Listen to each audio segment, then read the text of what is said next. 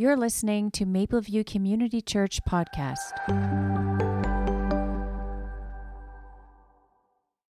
Well, good morning, church.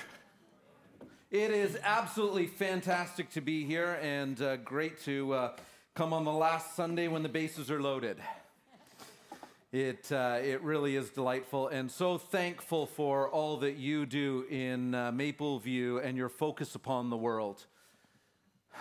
I'm excited about what God is doing in the world that we live in today. Yeah, the news talks about the chaos, but there are stories that you won't find on the news, you won't find on the BBC or the CBC or wherever, but you need to know that God is at work in the world today. Amen? And so it's a delight to be able to focus on that today. And I want to ask you this question. When you see this word, what do you think about? Just shout it out. When you see the word harvest, what do you think about? Food? Food. Oh, sorry, who said that? Farmer. Somebody said combines. Who said combines? Jay, you see, for me, Jay was in first service. That's cheating, man. That's what I think about. It's this incredible machine, right? The machine that like it hums. I mean, there is dust and there is all sorts of things going on. And it comes up to a field that is, corn high or grain high. And I mean, it takes it all and separates it and gets it ready. Like, that's such a great illustration of what God is doing in the world, in the modern missions movement particularly. And as the Pentecostal Assemblies of Canada, we've been a part of it for the last 103 years. And so as we've been doing this, we have seen God do amazing, amazing things. And much of what we've done has been focused on sub-Saharan Africa. That's the place that we have, over the last century really been focused on. Can I tell you something? Africa, the place that we used to send all of our missionaries to, it's going to be the continent that is the first continent to be more than 50% Christian. Yeah, absolutely. That's worth celebrating. So here's a bit of a news flash. North America is no longer the center of Christianity. We have historically known from Europe and North America sending missionaries, but as a matter of fact, the number of believers in the places that were receiving missionaries is greater than the places that were sending them years and years ago, because God is building His church and the gates of hell will not prevail against it. It is such a good news story about what God is doing. So for us within the Pentecostal Assemblies of Canada, I don't know if you guys can show the slides that we've got, but this one kind of captures a little bit about where we're at. And there's about 300, we'll just keep going. We'll sort it out. We good? So there's about 300 believers. Or 300 global workers that we have that are working amongst the nations. Over the last 103 years, about 3,000 global workers that have seen 12 million individuals who have come to faith for the very first time. That's an incredible thing to think about, that we get to be a part of what God is doing in the world, and for us to be able to do that. Oh, there we are. We're on the combine. Okay. So I had no idea where I was clicking to. So let me catch up with us. Let's see how many. There we are. Yeah. So, such an exciting time to be living in what God is doing around the world and for us to be able to be a part of it. But here's the issue. That combine, that success of the modern mission movement, our success can be our demise. So what do I mean by that? Well, what I mean by that is we become so enamored with our methods. We become so enamored with what God has done over the last century that we say, oh, we just got to keep doing that. That's the thing to do. So we take this combine, we stick it into a 40-foot shipping container and we get it on a ship and we take it over to the new places that we've got to go, because there are places in the world where there isn't a Mapleview church on the corner. Did you know that? There are still places. In sub-Saharan Africa, we rejoice at what God is doing. But in many places like Asia, there's a lot of places where there's not a church that is strong enough to be able to bear witness to the people that live in that neighborhood. And that needs to change. Amen?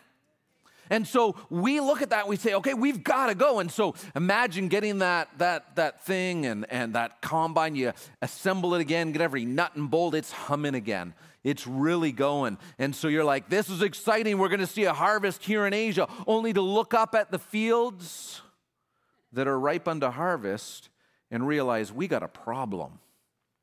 Because what got us here won't get us there. And so we've got to think about how are we going to do the mission. The mission hasn't changed. The gospel hasn't changed. But we got to find new ways to be able to go to the places where the gospel has not yet been shared, where the church does not yet exist, and to be able to go and see what we've seen and celebrate Sub-Saharan Africa, but see it take place in other places around the world. So what does that look like? Well, if we take a look at it in terms of a map, this is what it looks like.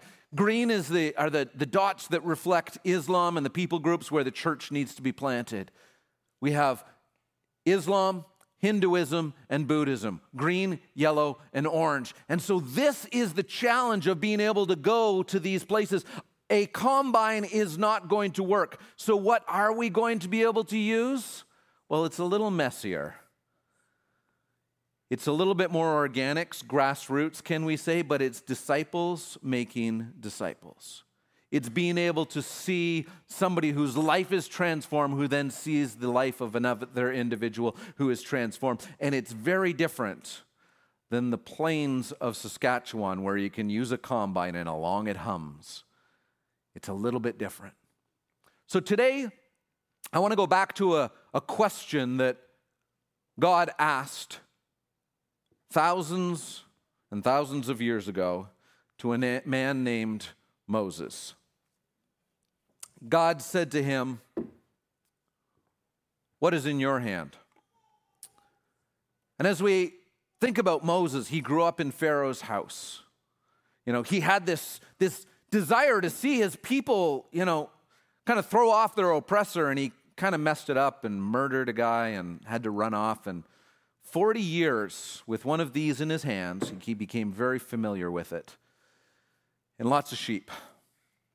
And then one day, something astounding happened. He looked over and there was a burning bush. Now, just to be clear, a burning bush is not astounding. In deserts, that happens. But the astounding thing is that it didn't burn up.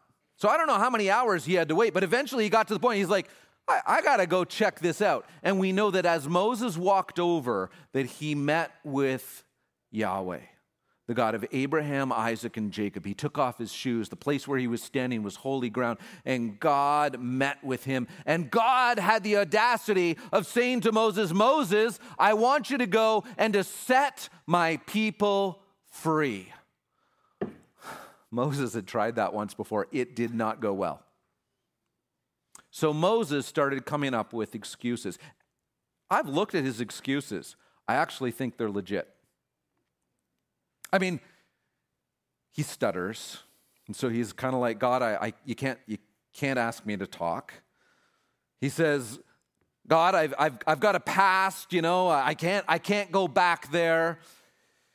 He says this: "What if they don't believe me or listen to what I say? For they might say, 'The Lord has not appeared to you.'" And God said to him, "What is in your hand?" And he said, "A staff." God told him, "Throw it on the ground."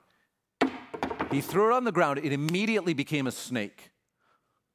He recoils from it. God says, "Pick it up again." I guess Moses didn't know how to deal with snakes. You don't grab them by the tail, but it says scripturally he grabbed it by the tail. Amazingly, it turns back into a staff, and God deals with Moses' excuses.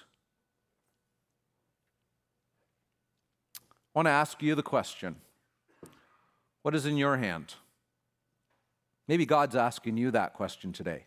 What is in your hand? And maybe like Moses, you're like, "Oh, no. God can't use what I've got. God can't use this." I want you to know that the God that we serve wants us to put aside our excuses and to begin to follow him in what he's called us to do. Jesus said that you will be my witnesses in Jerusalem, Judea, Samaria, or the utmost ends of the earth, right?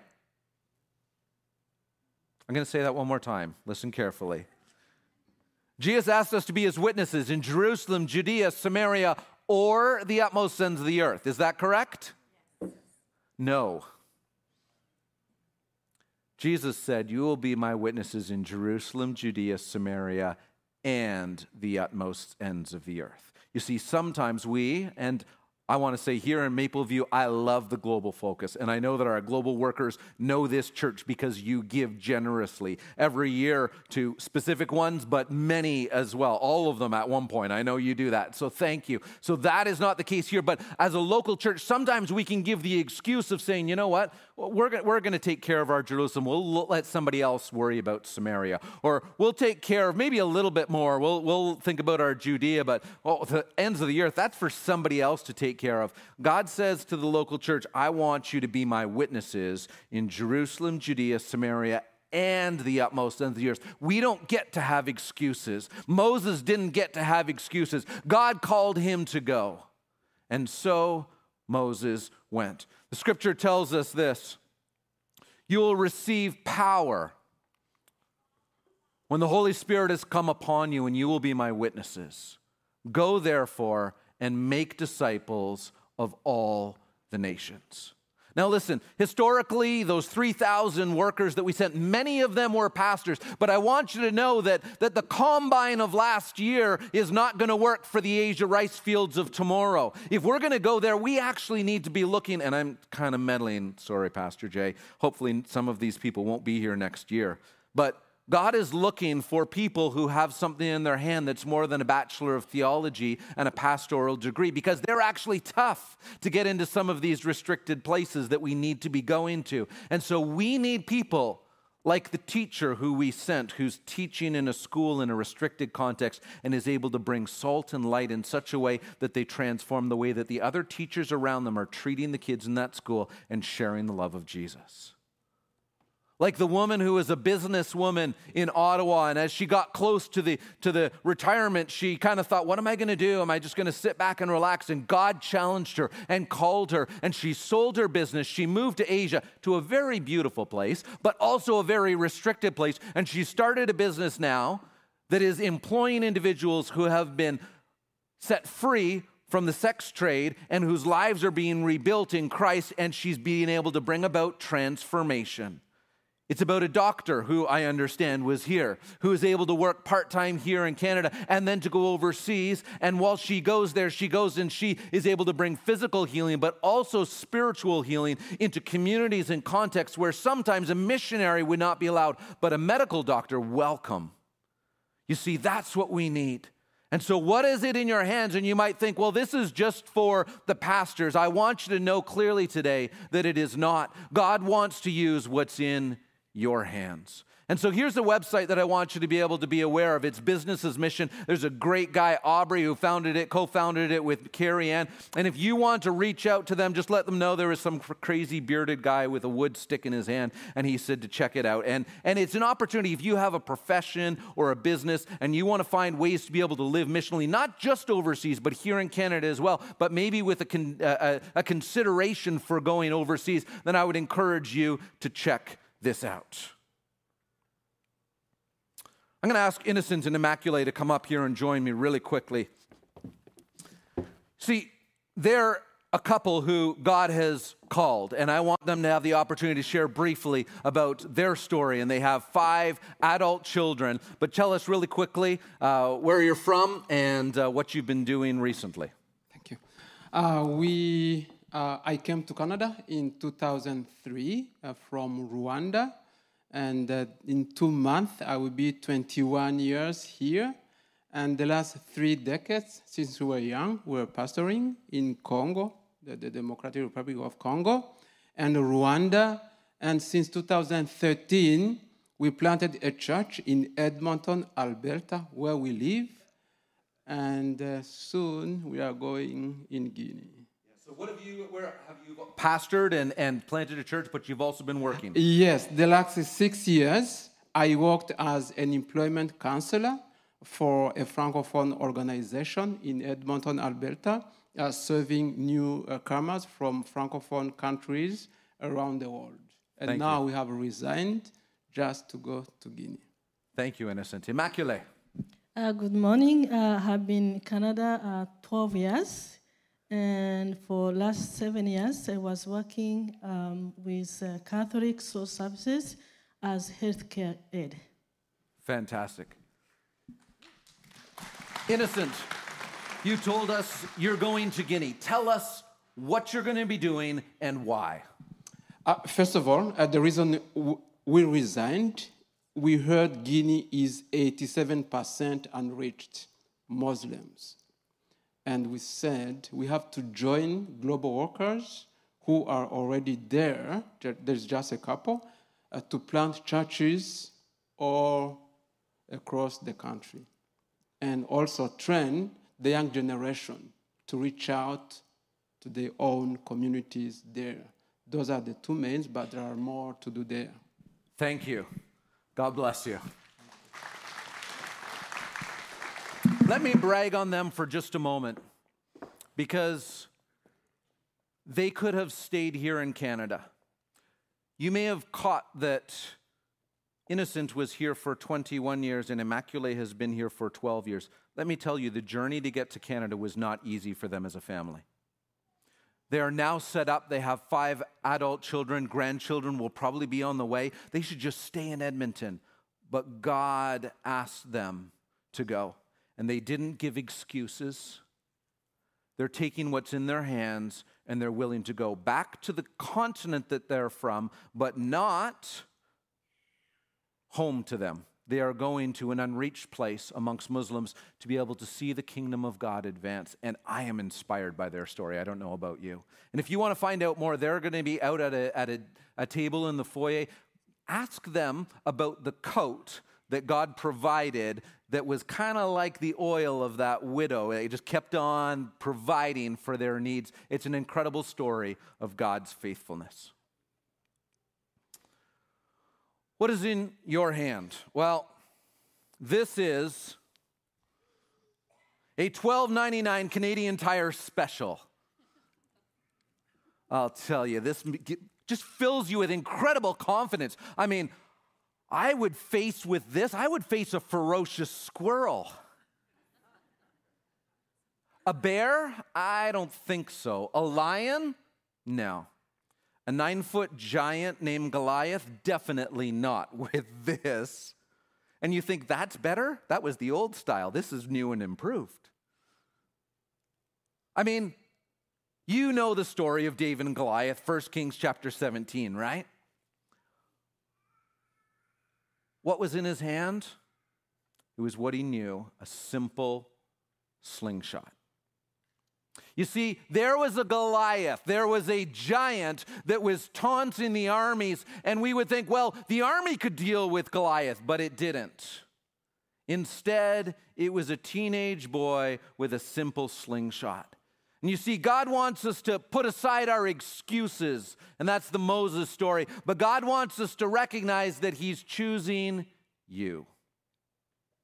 Simple. God chooses the foolish things of the world to be able to shame the wise. And if you think you're amongst the wise, then maybe you have a lesson to learn. But if we recognize, what do I have to offer? That's the place at which God decides to use us. And so as we take a look at this, the unreached people groups of our world, this is another way of looking at it in terms of those red dots and the places where it's needed. And Asia is prominent. India is a country, geographical country with so many unreached people groups within it. And you think, well, how are we possibly going to be able to do it? And if you take a look at joshuaproject.net, second and last website that I'm pointing you to today, I want to encourage you to check that out in terms of understanding, because when Jesus said go to all the nations, he wasn't talking about Iraq or Iran or China or Russia or USSR, which one, right? Because things change in terms of geographical. But what he was talking about was the ethne is the Greek word, about the people groups of the world, and for us to go to every people group, and so we need to be looking at that. So God decides to use the simple things to be able to shame the wise. Giants aren't defeated by armies, but by simply teenagers with 5 stones. It's not the big combines that are going to go and reach the unreached. It's actually the simple oxen. So I want to tell you a couple of simple stories, like Andrew, who lives in Asia, and in the neighborhood that he lives in, it's a restricted context, Muslim context, and he wants his son to be able to have a bike. Well, it'd be kind of unfair for him to get a bike when all the neighborhood kids don't have bikes, so he bought 10 instead. And he made them available for everybody in the neighborhood. Simple. But in that way, he was looking out and finding opportunities to be able to share Jesus. He got known in the community. He also got known as the bike repair guy. So, he did a lot of bike repairs. But as he's doing that, he's getting to know the parents, he's getting to know the kids, and able to bring about transformation in the community that he's living. I want to tell you about the young men who, in very simple ways, were simply driving trucks, but they were driving it into Ukraine. Young men who are believers. Now, last year, across the Pentecostal Assemblies of Canada, there was $2 million that came into Erdo to be able to help out with those who were in Ukraine for the great needs that they had. That's quite incredible, and it's great to be a part of that. But there were young men who risked their lives in a simple way of driving a truck across into a war zone and delivering much needed aid. I'll tell you about Mo, who's a young man, grew up in a village, very simple, but now he's actually able to share the gospel in his context in incredible and creative ways. He's also responding to one of the natural disasters that took place in North Africa this year and is reaching 500 different families with aid that they need. You see, God uses the simple things. So, will God use you? Absolutely. If you're willing to put aside your excuses and say yes to God's commission and taking the first step. You may not know where it leads, but you know the one who leads you. Do we have any J.R.R. Tolkien fans? Right? The hobbits, the simple folk who determine the future of Middle-earth. Bilbo Baggins, one step in front of the other, don't know what adventure awaits. Are we willing to put aside our excuses, recognize that God wants to use us? The last question, what is in your hand? Well, this is a lunch. In John chapter 6, we have this story, and I love it because Jesus smirks. I know some of you want to get your Bibles out now because you're like, I don't remember that word in Scripture. I'm taking a little bit of liberty. Stick with me, okay? Jesus is sitting on the hillside. He's with Philip. And I can just imagine him. He kind of nudges Philip. He's like, look. And Philip's looking. He's, and Jesus is like, what are we going to do about feeding all these people? And Jesus smirked. Well, it doesn't say that he smirked, but it says he knew what he was going to do. You see, Jesus had a plan, but he still asked Philip. And I can just see Philip, oh my. And he probably pulled out his abacus.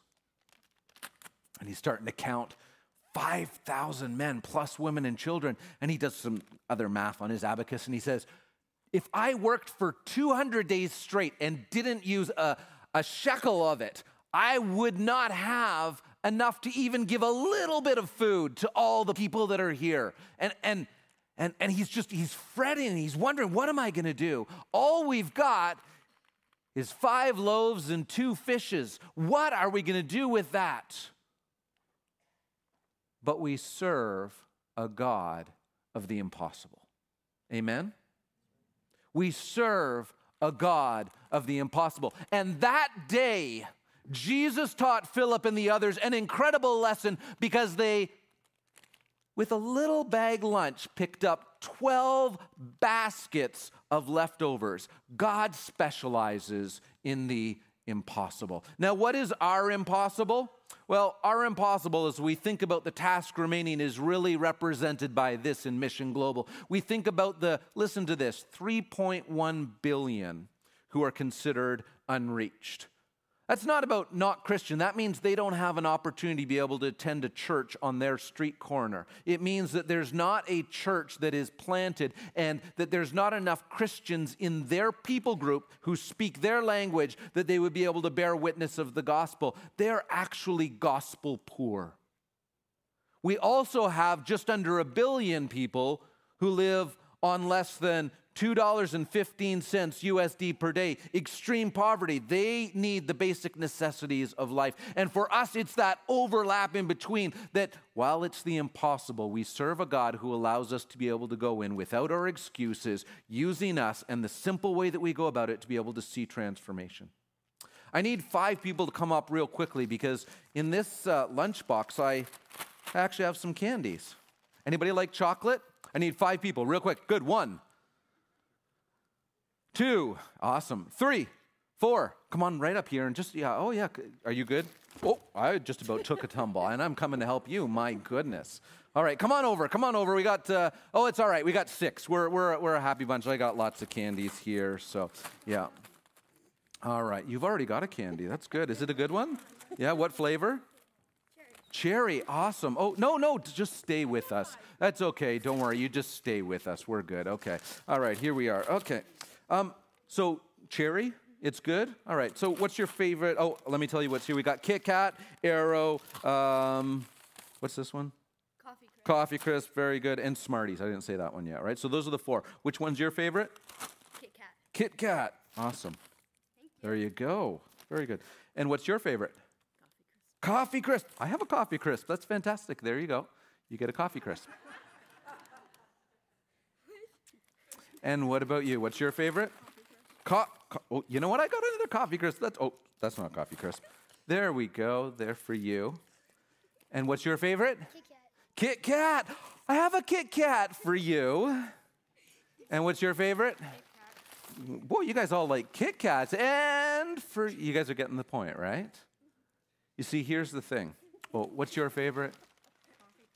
Yeah, like it really matters, eh? I know. Here you go. So here's the thing.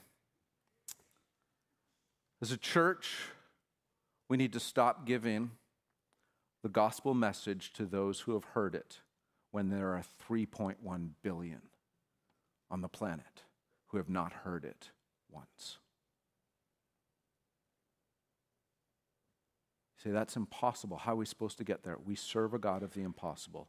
Let's stop giving excuses. Let's recognize that we are Jerusalem, Judea, Samaria, and the utmost ends of the earth, and that God can use us to be able to go in simple ways, to be able to allow them the opportunity to say yes to Jesus. Now, I know some of you are upset with me because I only gave it to one person. Thank you. Where you go? All for you. All yours. You keep them all. There you go. Oh, no, don't share. That will ruin my illustration.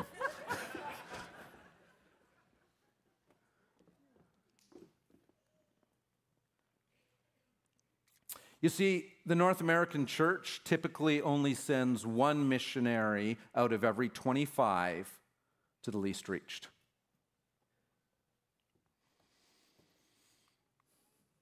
As we close, let me tell you a few quick stories of the impossible that God has done. It's a North African country, highly persecuted. Number of believers is usually in the teens to the 20s for decades. But what has happened is, as one believer kind of adds, they probably get persecuted, they leave, or sometimes their lives are taken. And yet this past year and a half ago, there was 11 individuals in that nation that were baptized. Now that might be like a normal Sunday baptism here, but that is shattering, historic, changing for that nation. And now God has been doing incredible things. There's probably 5 times the number of believers than there has been historically in that place. For Erdo, they saw the name of somebody who was making application for a job. Her name was Patricia, but they actually found out that she was already in their records. She was in Montreal, had studied at McGill, and now is applying, but she was actually once herself a sponsor child. And she tells the story of how excited she is. This isn't just a job for her, it's a passion piece, because she knows the difference that it can make when a child is sponsored to be able to get education. We talk about Ethiopia, and Ramadan comes in, and there's funds to be able to send 3,000 evangelists to be able to go and share. But how many actually go? 7,000. Let me say that again. Enough funds to send 3,000, but 7,000 go. Hundreds of thousands of individuals give their lives to Christ. In one community in specific, there's a political leader who persecutes the church. He actually ends up with a disease that's going to kill him, something with his liver. And what did the believers do? Well, they didn't say, good, God's going to take care of our persecutor. But what happened is actually they told him, we're going to pray for you. And the day that he went into the doctor and the doctor said, I can't explain it, he said, I understand. And he himself became a believer. You see, we serve a God of the impossible. There's another North African country where there's 24 imams who are studying scripture. 12 of them have already come to faith. That creates quite a conundrum when you've got a leader of a mosque who is now following Jesus. So what is it that's in your hands? No excuses. God's looking for you. And believe that God can do the God of the impossible. Why? Because Jesus is smirking. You see, he knows what he's going to do. One day around the throne, there will be people from every nation, tribe, tongue, and language. The question is not whether God's going to do it. The question is, will we be a part of what God is doing? What is in your hands? You're listening to Mapleview Community Church podcast.